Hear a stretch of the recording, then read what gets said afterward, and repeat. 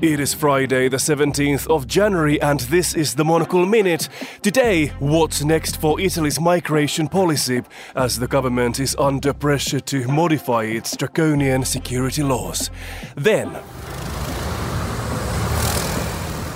a look at how the ongoing pension protests in France are hitting this week's fashion shows in Paris. Plus, Monocle's senior editor Robert Bound's call for better copywriting in advertisements. I am Markus Hippi in London. The Monocle Minute starts now. Italian politics has had its fair share of crises in the past few years. Now the government is facing a crisis of conscience. Monocle's Chiara Rimella is here to tell us more. Chiara, we are now talking about the security laws introduced by former Interior Minister Matteo Salvini. Could you tell us more? Indeed. So these laws were famously quite draconian when they were introduced last year because Salvini has an agenda that is essentially very skewed towards making sure that migrants are not helped in any way to disembark on Italy's shores. So when these laws were passed, they were passed amongst some degree of public criticism because they include measures such as fining NGO ships when they do rescue migrants in the sea and try to disembark in port, and they also sought to change the definition of humanitarian protection.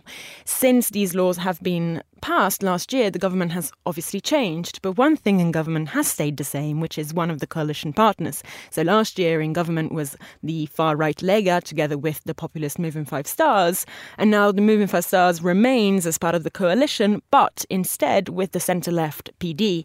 And naturally, the soul of this government has changed a lot with this change, but in many ways this conscience change hasn't necessarily been reflected in how these security laws have modified. In fact, they haven't been modified so far. Exactly, and now we are hearing calls for these laws to be changed. Indeed. So the new Interiors Minister, Luciana Lamorgese, has come out and said that she wants for some things, at least some parts of the security decrees to be amended.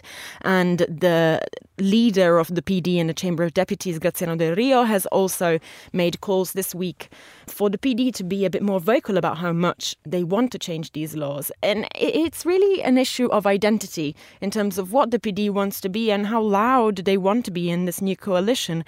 It's important not only for an ethical point of view, but also in terms of the power balance in between the new coalition, because the PD, as it stands, is not really able to make its voice heard because the Movement 5 Stars won't let them get away with it. The reason why they won't do it, the reason why they won't change these laws is because obviously they were in coalition with the Lega when they first were passed. And so it would be a little bit like admitting their own mistakes, which weren't that long ago at all. Chiara, how is the Italian public more widely feeling about these strict security laws you describe as draconian?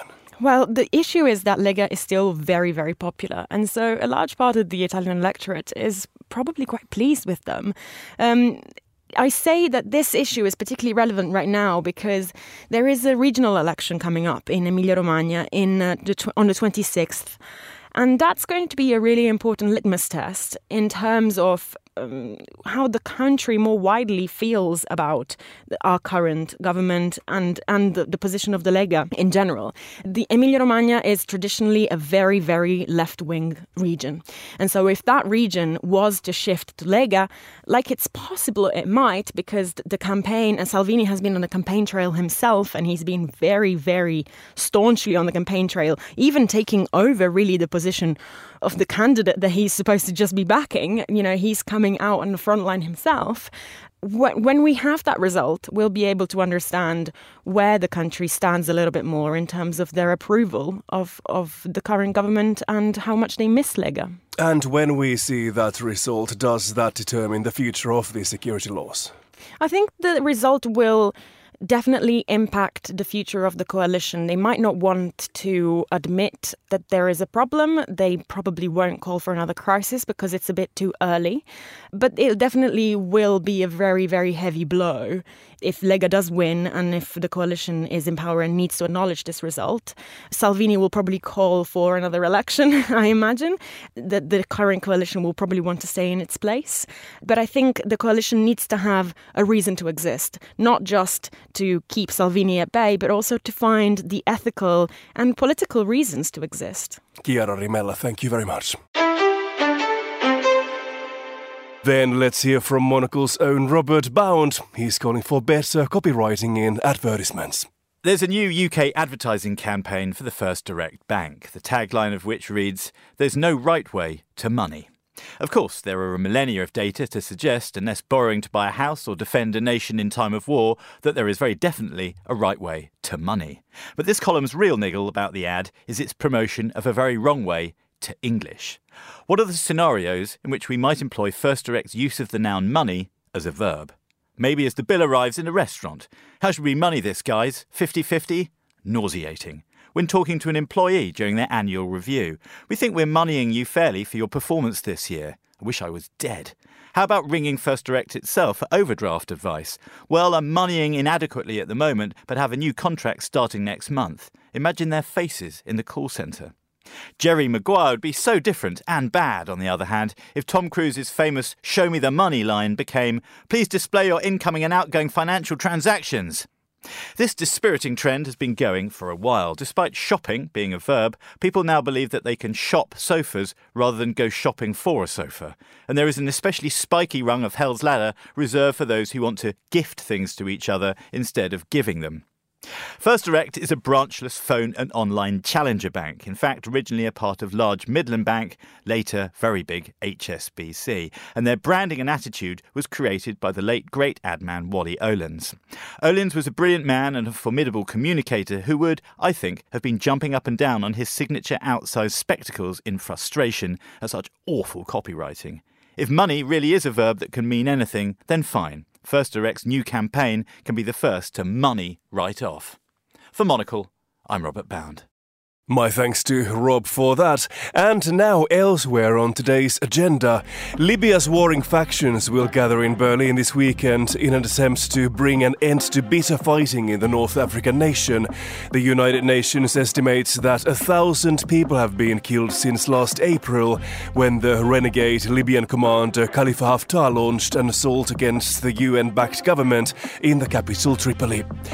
Putting on and getting to a fashion show in Paris has been complicated in recent times. This time last year, menswear show dates were shuffled around to avoid Gilets jaunes protests. And the current men's season, which runs until Sunday, is taking place amid public transport boycotts and gridlocked traffic. The French Fashion Federation has doubled its usual number of buses to shuttle hundreds of editors, buyers and models between events, and lots of industry folk are taking to Lime scooters. Still, one brand has already canned its show due to transport issues, and overall attendance will undoubtedly be down this year. And the Hong Kong Art Book Fair returns for its second edition today at the Tai Kwun Cultural Centre, bringing together over 80 artists and book publishers from New York to Seoul for a weekend of exhibits, performances and talks. This year's show is 30% bigger than the last, with many more local exhibitors responding to the fair's call for contributors. Read more about today's stories by subscribing to our daily email bulletin at our website. I am Markus Hippi. The Monocle Minute returns on Monday.